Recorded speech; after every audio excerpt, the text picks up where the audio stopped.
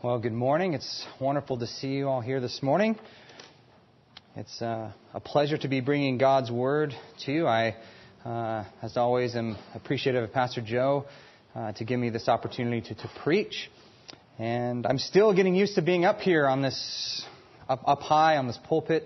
I'm still blessed. I'm used to finally kind of being up there with the worship team, but I just love seeing the people of God to come and hear God's Word on Sundays, and I can see you better than ever from up here. So it's great. It's great. Well, as Joe mentioned, as he's given me occasion to preach, we've been studying through the book of Colossians, and we will be continuing our study this morning, beginning in chapter 2. But before we begin, I'd like to ask you to turn with me to John chapter 10. John chapter 10.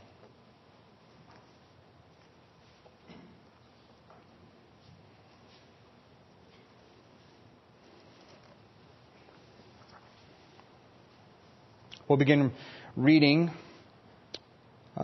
from verse 11. This is Jesus speaking.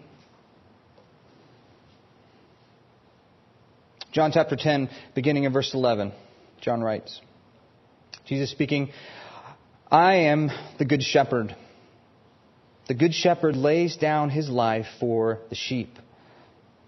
He who is a hired hand and not a shepherd, who does not own the sheep, sees the wolf coming and leaves the sheep and flees. And the wolf snatches them and scatters them. He flees because he is a hired hand and cares nothing for the sheep. I am the good shepherd.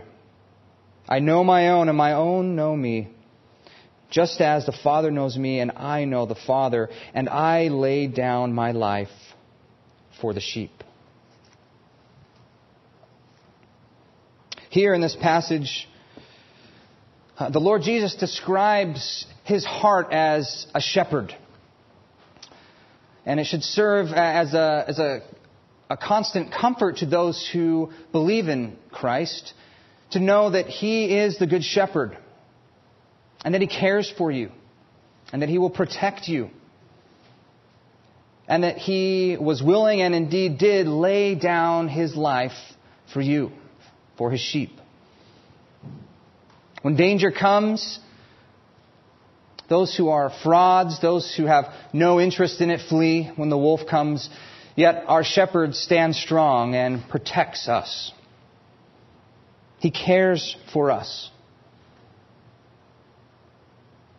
And after His death and resurrection, upon His ascension to heaven, the Lord sought fit to appoint under-shepherds to carry on the job in His place until He returns again. These under-shepherds, or pastors, are called to follow His example, to instruct the people of God in love, to care for them, to protect the people of God. Indeed, the bar is set high, and certainly no pastor can meet it perfectly or come anywhere close. Yet, with hard work and discipline and sacrifice and love, good shepherds labor on, keeping watch over your souls as ones who have to give an account for you. So says Hebrews 13:17. And no one understood this more, I think, than the Apostle Paul did.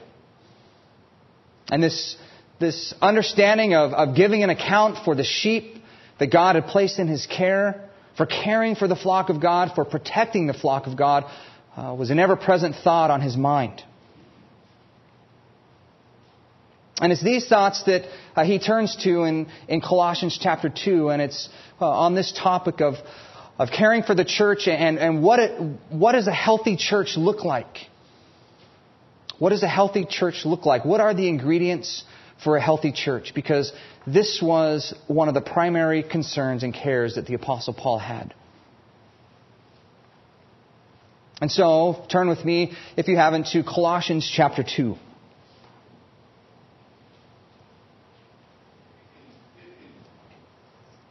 And to gain just some understanding of the context, and by way of review, I know it's been a number of weeks since we were in Colossians.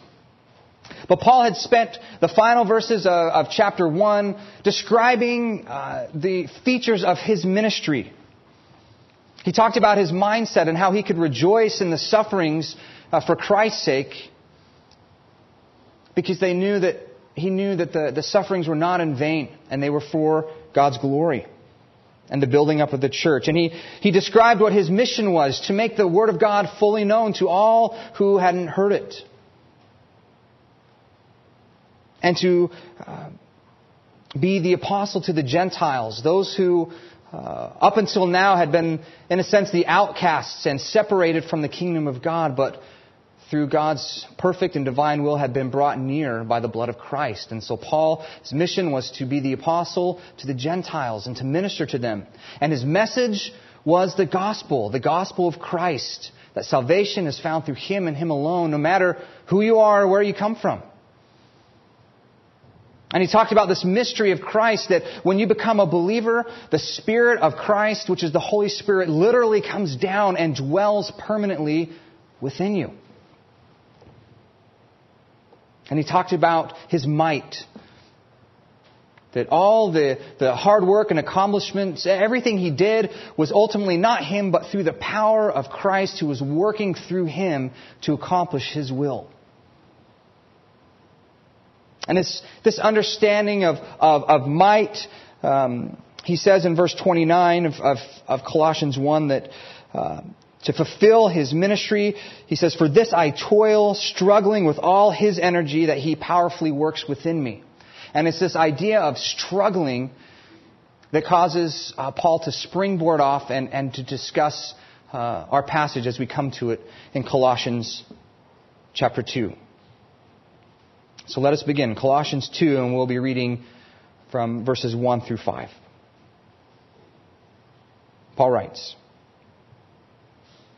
"For I want you to know how great a struggle I have for you, and for those at Laodicea, and for all who have not seen me face to face, that their hearts may be encouraged, being knit together in love, to reach all the riches of full assurance and understanding and the knowledge of God's mystery, which is Christ, in whom are hidden all the treasures of wisdom and knowledge.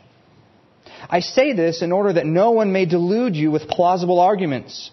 For though I am absent in body, yet I am with you in spirit, rejoicing to see your good order and the firmness of your faith in Christ."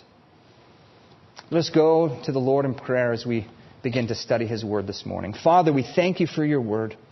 We thank You for revealing to us who You are, Lord, and instructing us in righteousness. We thank You for appointing men like Paul and the apostles who continue to serve as instructors and tutors today for us. We pray, Lord, that Your blessing would be upon us and that You would be worshipped as we study Your Word and seek to obey it and apply it to our life. We pray in Jesus' name. Amen.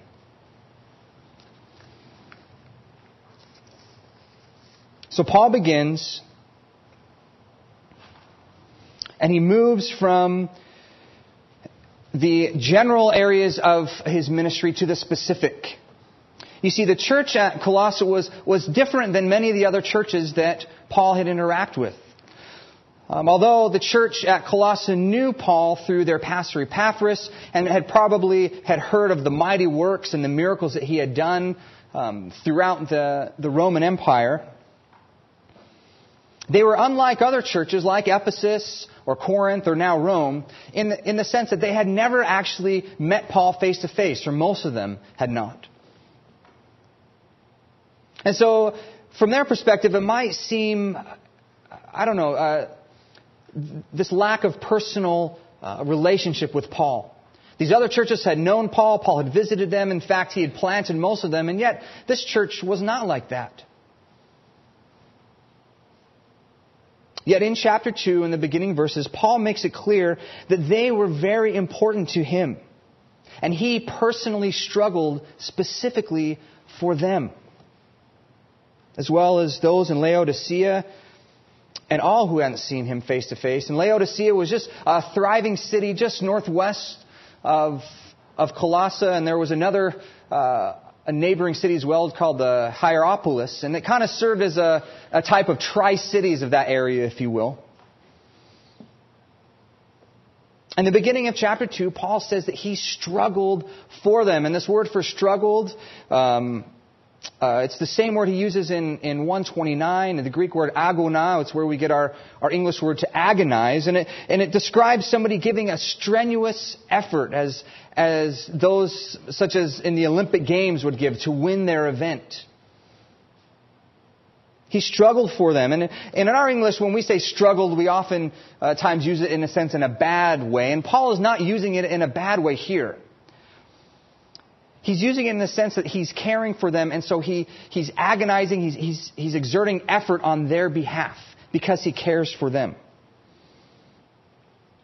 Which brings up the obvious question, how did he agonize? How did he struggle for them? Well, he did so in the very best way that he could, which was through prayer.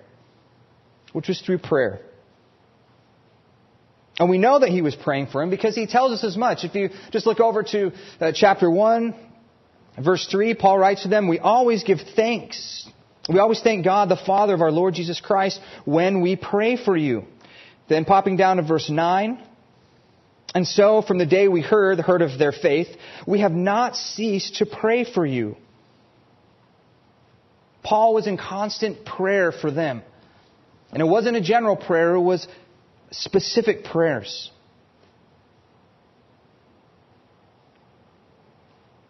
But as we read this letter, we see that there was no major controversy going on. Certainly they faced issues. But for the most part, the church at Colossae was in good standing. In fact, we read in the beginning that Paul was pleased to hear about how they were developing and how they were growing. So what was Paul struggling for them about? What was he agonizing in prayer for them about? They were not like the church in Corinth or in Galatia that were constantly facing divisive or sinful issues or controversies that Paul had to deal with. So what was it? Well, Paul's struggles reveal simply this, that he had the heart of a pastor. And he knows that all churches, no matter who you are or where you are and what time you are going to face spiritual opposition. It's a fact. And if you're not careful, sin can easily creep in to discourage, to cause division. False teaching can infiltrate and undermine the health and the purpose of the body. Every church is susceptible to this. And so Paul cares for them, especially in a sense, I think, because he hadn't met them. And so although we see him writing here, he's not just agonizing them over in prayer. He's writing to them and giving them instruction and encouragement. But he cares for them as a church body, and he wants them to be a healthy church body. And so Paul, in the beginning of chapter 2, he outlines what a healthy church looks like and what he is praying for them and struggling for them about. And at the end of this passage, he gives them a pretty good summary of what he desires. And in chapter 2, verse 5, he says, I am rejoicing to see your good order and the firmness of your faith in Christ. That's what he desired.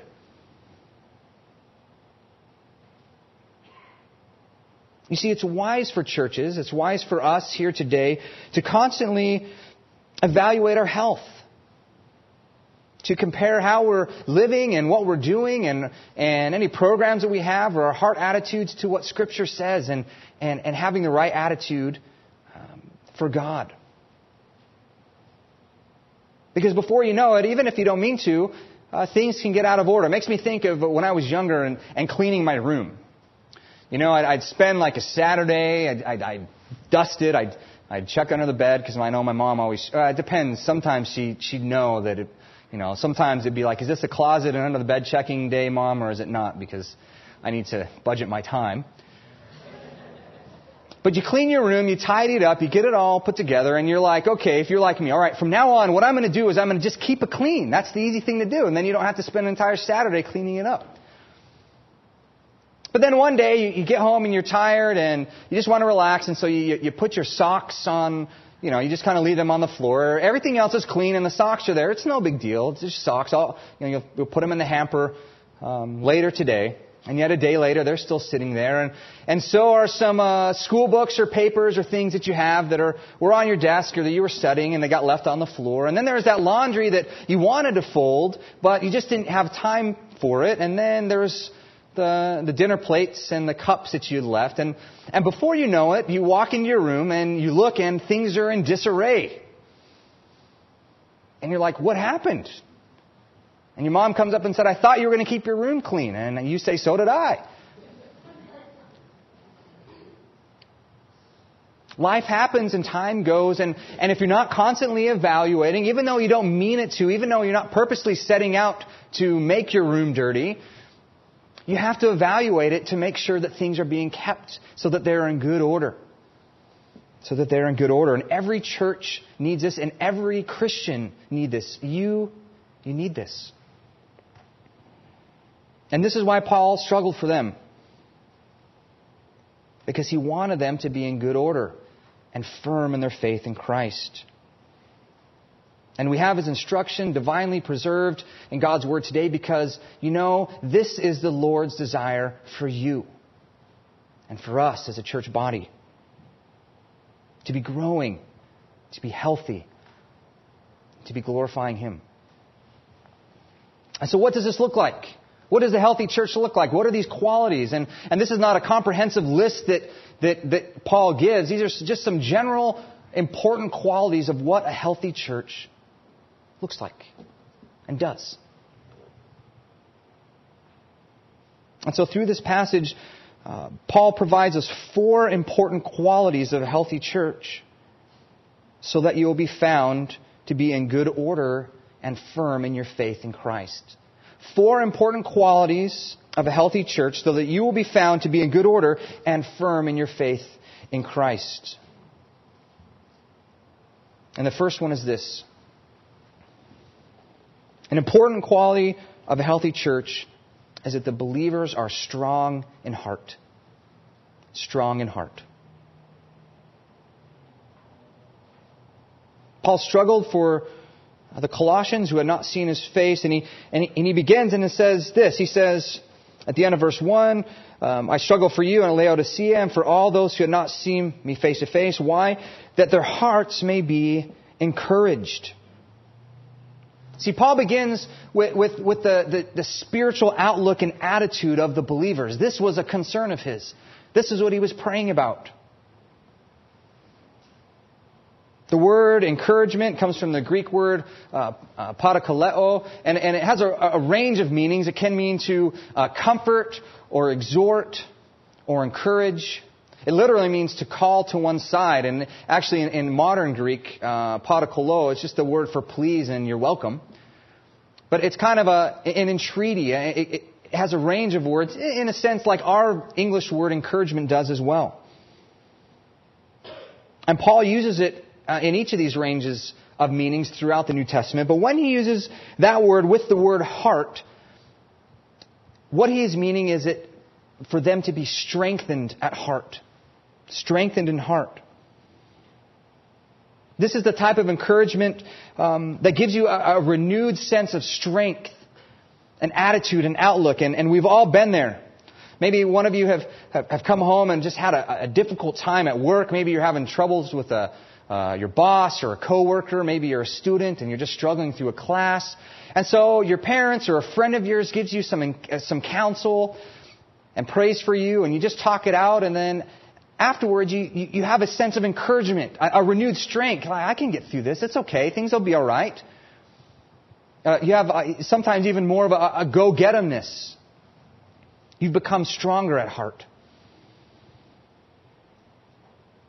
And sometimes it doesn't have to be in a bad situation. Sometimes it can just be from receiving instruction.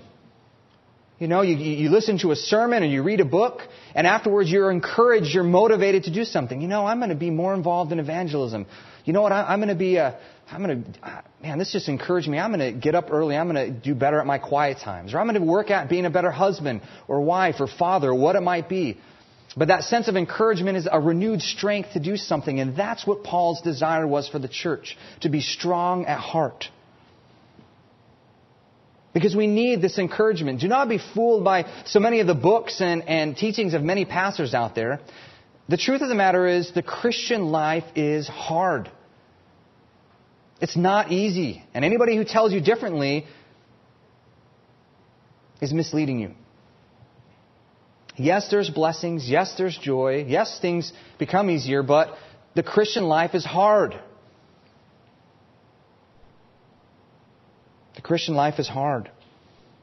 True believers face lifelong difficulties, not just temporary ones.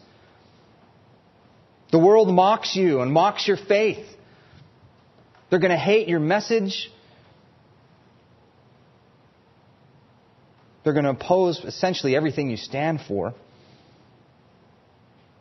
And if that's not bad enough, you also have the remnants of your sinful flesh to deal with. That's not easy. Because now if you're a Christian, the Lord has regenerated your heart. You have an understanding of what is right and wrong. And yet the remnants of your flesh, they still desire sin. And so you have to deny them. And it's hard. And with time it gets easier, but there's that ever-changing aspect of sin that we have to fight. Or maybe times it's the delights of the world start enticing you. You think, man, I could buy some new golf clubs. I could get that new TV. I could maybe get a better car or more things for my home if I just didn't quite give as much to church. Do they really need that? I could spend more time watching football or golfing or shopping if I didn't go to Bible study in the evening. Or I could sleep a little bit more if I don't need to go to Sunday school. Or I don't really want to go to youth group. Oftentimes we all face those kind of temptations. And if that's not it, then you still go, but you get in this rut, and the joy of serving just kind of becomes out of obligation, and you're just doing it to do it because they need it, and there's not this sense of joy or passion. And so Paul was struggling for this church, and it's a reminder for you today to be strong at heart.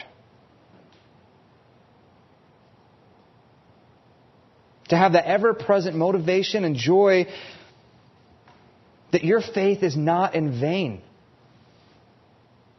And that life, pursuing the Savior and being conformed into His image and serving Him is worth it. And it matters. And it is good and fulfilling. This is a quality of a healthy church. To be strong in heart. To have a passion to serve the Lord. And to build up others to do the same and encourage them. Because how and why you serve the Lord begins in your heart. In your heart. One commentator writes, once a man's heart has been thoroughly won over and established in grace, the entire person has become the object of God's marvelous transforming power. For the heart is the fulcrum of feeling and faith as well as the mainspring of words and actions. If you are encouraged in your heart, it's going to flow in the things you think about and the actions you do. And Paul understood this, and so he struggled for them. He wanted them to be a healthy church, and it began with being strong at heart and being encouraged in their faith. Being encouraged in their faith. The second quality of a healthy church is solidarity in love. Solidarity in love. Paul writes, Colossians 2, that their hearts may be encouraged, being knit together in love. Being knit together in love. A necessary quality for a healthy church is love. Is love. It's not knowledge. It's not growth in numbers. It's not having finally a church facility. Those things are not bad, but those things are not what will perfect a church. And Paul says as much. Actually, just if you turn the page and look over to Colossians 3:14.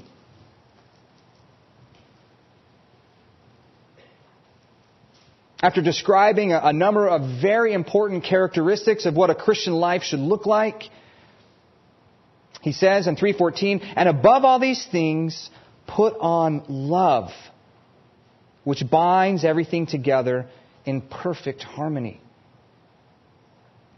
The church is not made of wood or building materials. It's made of people. People who are different. People who have different jobs, who have different likes and different backgrounds and different opinions. And what binds us all together is our love for the Savior certainly, but also for your love for one another. For your love for one another. It is important. When I was in college, a friend of mine in the summertime, she started collecting T-shirts. She would ask us, hey, do you have any T-shirts you don't want anymore that aren't, too beat up or whatever? And she would gather them, or she would go to thrift shops or Value Village, and she spent the summer collecting T-shirts. And I didn't think anything of it at the time, really. I just assumed she was gathering T-shirts for missions or for her church drive or something like that. But then one day, towards the end of the summer, a group of us went over to her house. And we walked into her living room and we saw all the T-shirts that she had collected, or what used to be the T-shirts, because she had cut them up. And she had arranged them according to various colors and logos beautifully, and she had sewn them together into this T-shirt quilt. It was awesome. I'd never seen anything like that. I don't know, maybe some of you have either done that or seen that, but it was cool. All these T-shirts that, from the outset, for the most part, had nothing really in common, had been arranged and ordered and sewn together so that they were now one beautiful, unified quilt. The church is much like this, isn't it? You, though different and seemingly uncommon to many of the others in the church, God has chosen you and arranged you according to how He desired, and He knit you together into one church. And the bond that keeps us together is love. It's love. And so we too are to be a unified body that amazes the world when they see us. When they see how different we are and different backgrounds and how God has worked in our life, and yet we are unified together, that should amaze the world and draw people to the power of Christ. It is the bond that helps us to show preference to others and be patient and look out for the cares and interests for others. It's love. And it makes it clear to unbelievers that you are a Christian. That's what Jesus says. John 13:34, a new commandment I give to you, that you love one another. Just as I have loved you, you also are to love one another. By this, all people will know you are my disciples, if you have love for one another. A quality of a healthy church is love. Now, you might be thinking, oh, I get it. That was good. That's encouraging. But I don't really feel like we're lacking in love. It's not like I'm looking around saying, "Oh man, that guy is just hard to love. I need Paul to struggle. I need the pastors to struggle for me for that." I don't really feel like we struggle too much with love. Well, the truth of the matter is that neither were the Colossians. In fact, we read in Colossians 1:4 that they were known for their love.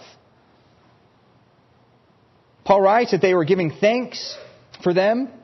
Verse 1:4, since we heard of your faith in Christ Jesus and of the love that you have for all of the saints. And yet now we see in chapter 2 that Paul was struggling for them, praying for them, desiring that they would have love, being knit together in love. Why? Because again, without careful attention, with time going and the cares of life creeping in, the demands of work and demands of family, it's easy for love to grow dull. It's easy for love to grow dull, isn't it? And it gives Satan a foothold. And it's so easy for little things to cause controversies or to bother us or to cause conflict. And so Paul's desire was that as a church we would be constantly renewing our love for one another. Is this what we are known for? Is this what you are known for? Is this what visitors see when they come and see us? Or the world sees when we are out doing barbecues or harvest ministry projects? Is that what they see in us? Our love for one another. Your love for one another. It's an important quality of a healthy church. And love is not the only healthy quality that the church must be unified in. Paul continues and he gives the third quality of a healthy church. Colossians 2:2, he struggled that their hearts may be encouraged, being knit together in love, to reach all the riches of full assurance of understanding and the knowledge of God's mystery, which is Christ. The third quality of a healthy church is that they are sure in their understanding, or they are sound in doctrine. I couldn't decide which one to go with, so I thought I'd give you both. Sound in doctrine. If you're sound in doctrine, you're going to be sure in your understanding. And if you're sure in your understanding, then you're probably going to be sound in doctrine. So I figured either one would be fine. A healthy church has sound doctrine. But it's not just head knowledge, it's heart knowledge. This is the quality that's the driving force for all the others. The more you understand Christ, the more your hearts will be encouraged. And the more your hearts are encouraged, the more you will have love for one another.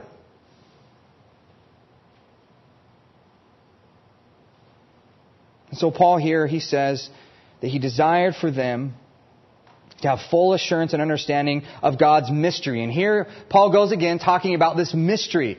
The first time he spoke about it was in chapter 1, verse 26, where he talked about the first mystery is that Christ is in you. That Christ is literally, when you become saved, the Spirit of Christ comes down and literally dwells within you, which is the hope of glory. A mystery is not a secret. The mystery, when the New Testament speaks of it, is just a new revelation that in the past was not fully understood. Was not fully understood. And this next mystery that talks about is Christ Himself. Who Christ was. Certainly in the Old Testament speaks of Christ and the coming Messiah. We know this because Christ fulfilled many prophecies. Fulfilled many prophecies.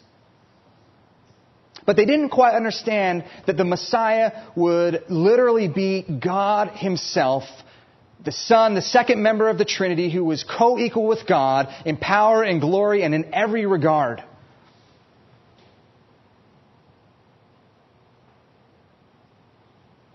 That was not fully understood completely until the coming and ministry of Christ. And all of that. Certainly now we can look back to the Old Testament and see where it's taught, but for the New Testament church, most of this was new revelation that had been revealed to them through Christ. And so this mystery that Paul, he was struggling for them so that they would understand the riches and glory of this mystery, which was Christ, in whom were hidden all the treasures of wisdom and knowledge. Because Christ is God, there is no one greater or nothing greater to know or to understand than God Himself. There's nothing deeper than God. There's nothing richer than God. There's no greater fulfillment than knowing God, or no greater assurance than knowing that you have been reconciled to the living God through Jesus Christ. That through Christ we can know the living God in whom we live and move and have our being. So Paul's desire for them is that they would have this sound doctrine of a sure understanding of who they were in Christ and what that meant for their life.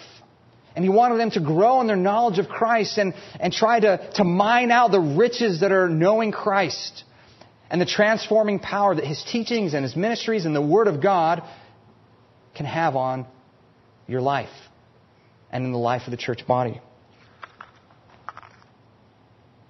You see, the world is seeking the key to understanding life. They're trying to unlock the mystery of why we're here and what it means to have happiness, or wisdom or joy. In fact, I looked this week on the New York Times bestseller list for this week. This month, I'm not sure, it was the most current one. And in the category of advice and how-to, apart from all the books on diet and eating right, you'll find books like this, The Happiness Project, which is described as finding happiness through science, ancient wisdom, and pop culture. Life Code, How to Win in the Real World. Or The Secret, which has been out for years, and many of you have heard of that, which explains how the law of attraction is the key to getting what you want in life. No, it's not. No, it's not. But the world is seeking to find it there. And although they didn't have books like this in Colossae, they still faced similar challenges. For them, it was this belief called Gnosticism, which is just derives from the Greek word knowledge. And it was this belief that had actually infiltrated many of the churches in Asia Minor and Greece. And these false teachers would say that God is so big and mysterious that there's this hidden and deep knowledge of God that's only revealed to the spiritual elite. And then it's the spiritual elite that then dispenses it to the disciples. And you can really only know God if you have this deep hidden relationship and there's these hidden meanings. And so Paul struggled with the church that they wouldn't be influenced by that because it's not right. All the wisdom and spiritual understandings that you need don't come from some guru, don't come from some deep, hidden, secret knowledge of God. They're straightforward through Christ.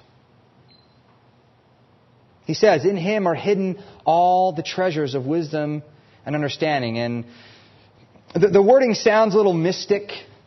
I get it. I mean, you might be reading like, okay, I'm reading this and it's just weird.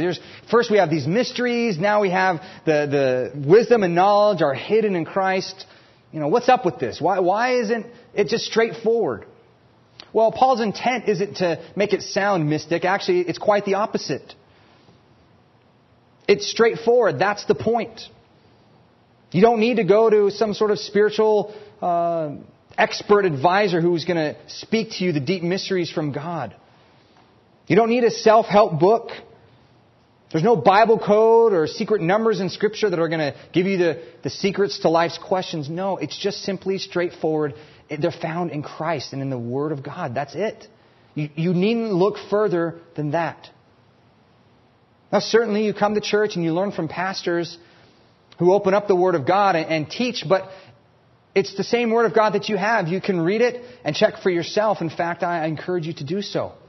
Every time you hear something, is this what the Word of God says? The riches of Christ are so great that you can spend a lifetime exploring them and barely scratch the surface. All wisdom and understanding is hidden in Christ. And what does it mean to be hidden in Christ? Well, it doesn't mean that you need a secret map to find it. I think it means just that they've been stored up within. And David conveys a similar notion in Psalm 119:11 when he says, "Thy word have I hid in my heart that I might not sin against you." David wasn't hiding God's word in his heart so that he needed a map to find it later. He was storing them up and hiding them in his heart so that they were there, that he had them, that they were impacting his life.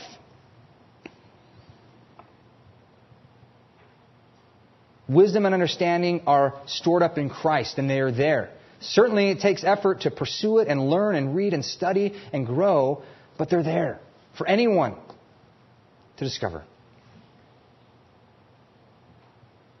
The quality of a healthy church is that they are knit together in their understanding of sound doctrine of Christ. Do you have this assurance? Do you have this assurance? Because the riches and wisdom and knowledge of Christ, they don't just stay at church on Sunday. They carry over and pour forth into all the aspects of your life, don't they? In your job, in your marriage, in your relationships. The knowledge and understanding of Christ impacts everything you do. And so Paul struggles. They would grow to understand this and grow in their firmness in their knowledge of Christ. And this was a great concern of Paul. And you read all of his letters, and he's always exhorting and teaching and correcting and explaining more about who Christ is so that the church would fully understand. Why? Because they were going to be tested. You will be tested as well. You will be tested as well. How? Well, Paul continues, and he describes the fourth quality of a healthy church. He says, the knowledge of God, which is Christ, and verse 3, in whom are hidden all the treasures of wisdom and knowledge. Verse 4, I say this in order that no one may delude you with plausible arguments. The fourth quality of a healthy church is that it is safe from false teaching. A healthy church is safe from false teaching. And this is a constant struggle for any pastor. A constant concern and prayer for any pastor that no one amongst their flock will be duped or misled by false teaching. The phrase delude with plausible arguments or persuasive arguments, or your version might say deceive you by fine-sounding arguments. That's all one word in the Greek, and it just talks about being led astray by smooth talk. It's a false message, but whoever's saying it knows how to make it smooth and fine-sounding, and he knows how to lead people astray. He knows how to lead people astray. I was about a week ago, I was talking to a man at a park who was just before Sophia's swim lessons, and Leanne started talking with this man, and then I walked over and started talking with him. Nice guy. He was a businessman who was involved with like sport clubs, and he was very pro-church, and he started telling me all about how they were involved with supporting churches and getting the word out and kind of social work as well.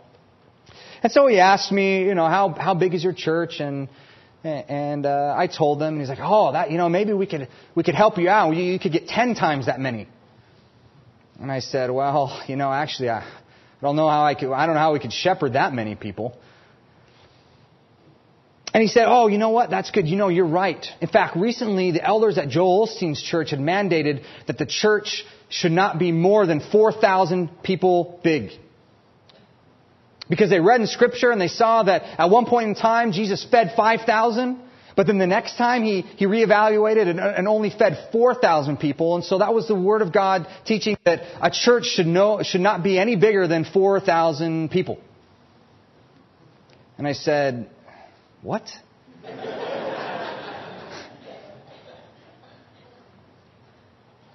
There's a lot of strange beliefs out there. There's a lot of strange beliefs out there, and some of them are a little more smooth than others.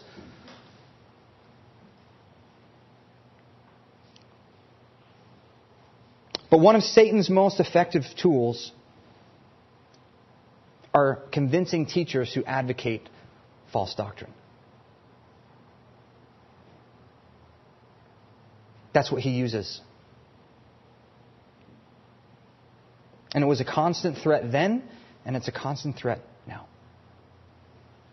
And so, you need to be on your guard. You need to be on your guard. One of the big concerns for Paul, and any good shepherd, is that they stay safe from false teaching. They stay safe from false teaching. And I hope you can kind of see the progression. A healthy church is strong and encouraged in heart. And as they're strong and encouraged in heart to fulfill God's call, they love one another. They love one another because they're sure in their understanding of who Christ is and how He is the way, the truth, and the life. And the more sure their understanding of who Christ is, the less susceptible they are from false teaching, the safer they are from false teaching. I wish I could tell you all of the different ways that false teaching creeps in the church, but I can't because it's always ever changing. The big ones we know. Those ones are easy. It's the subtle ones that sound good. Those are the tricky ones. And so a healthy church is always looking to God's Word, comparing what they're hearing to what the Word of God says, and talking to each other, and talking to their Bible study leader, and asking their pastors, and saying, okay, wow, is this the truth? These are the qualities and ingredients of a healthy church. How do you measure? How do we measure?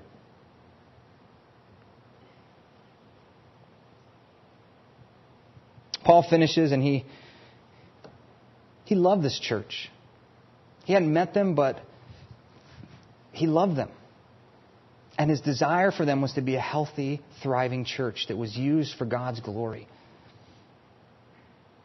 At the end, as we talked about in the beginning, in verse 5, he says, I don't want you to be deceived by false teaching, but instead, in verse 5, chapter 2, for though I am absent in body, yet I am with you in spirit, rejoicing to see your good order and the firmness of your faith in Christ.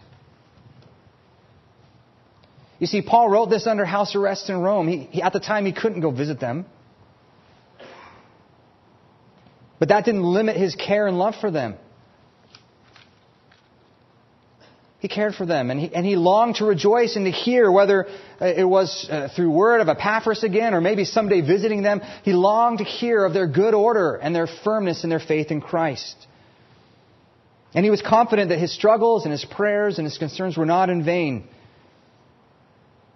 And he says he rejoiced to hear good news, to hear of their good order and firmness in faith. And the good order and firmness, actually, they're both military terms.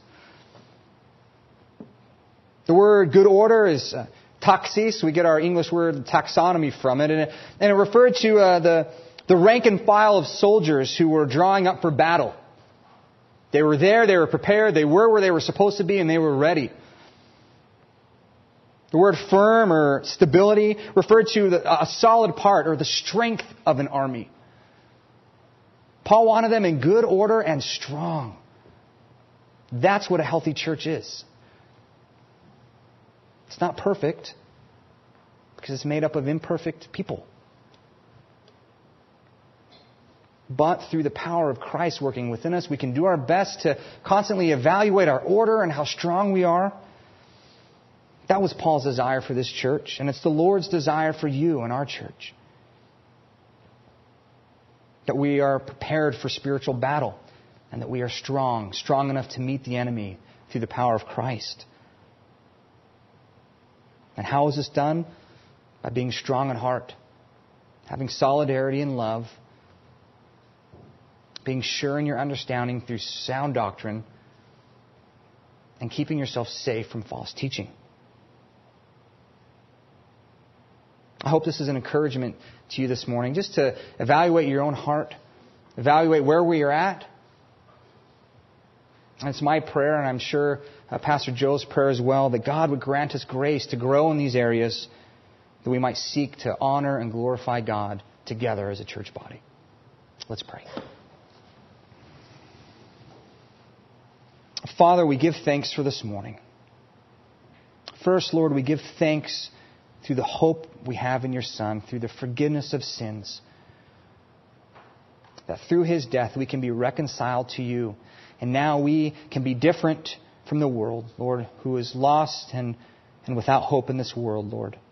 I pray for Living Hope Bible Church that we would be a strong and healthy church, growing in our love for one another and our knowledge and love for you, Lord, as we seek to serve you. Father, be with us, be amongst us, and help us to grow and honor you for your will and for your glory, we pray. In Jesus' name, amen.